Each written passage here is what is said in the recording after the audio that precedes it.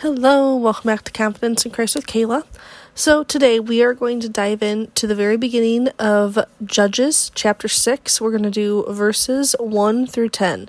Now, this is the beginning of Gideon's story, but we're not even going to talk about him today. We're going to focus on the Israelites and these very first 10 verses because they're huge. So here we go.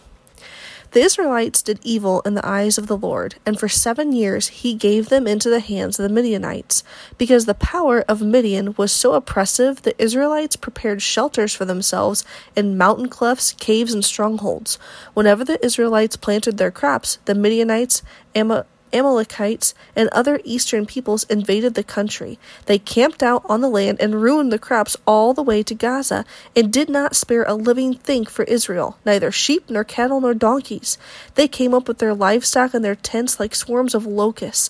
It was impossible to count them or their camels. They invaded the land to ravage it. Midian so impoverished the Israelites that they cried out to the Lord for help.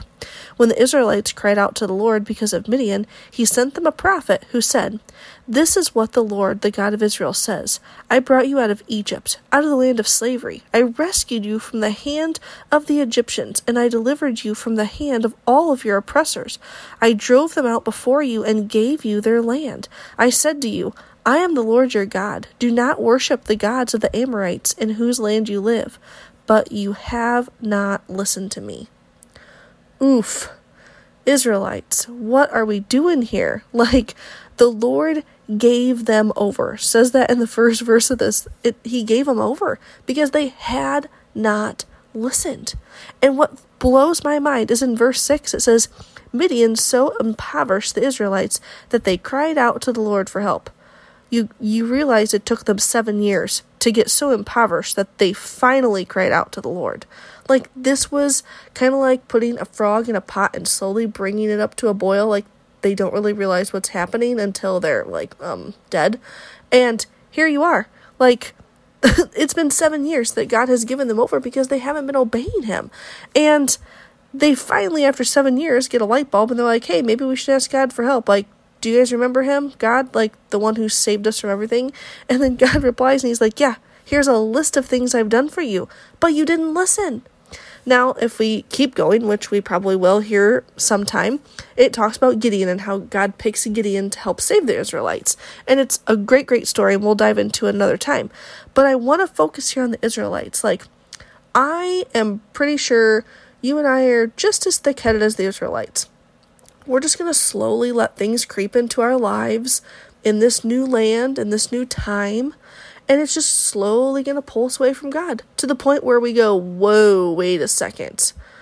What's happening here? What happened to God? Why aren't we seeing him move? He's there. He's with us. He's protecting us. We just aren't paying any attention to him, and we aren't obeying him.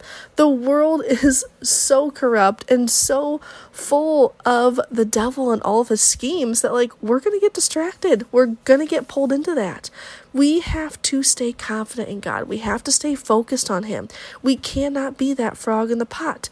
We have to jump out. We have to stand firm, and we have to just remember what God has done for us. So today, stand in confidence, knowing what God has done in the past and knowing that he is going to do the same and even more extravagant things for us in the future. He promises it, and we can stand confidently in that. But we have to stand up to the things of the world, and you can do it. I know you can.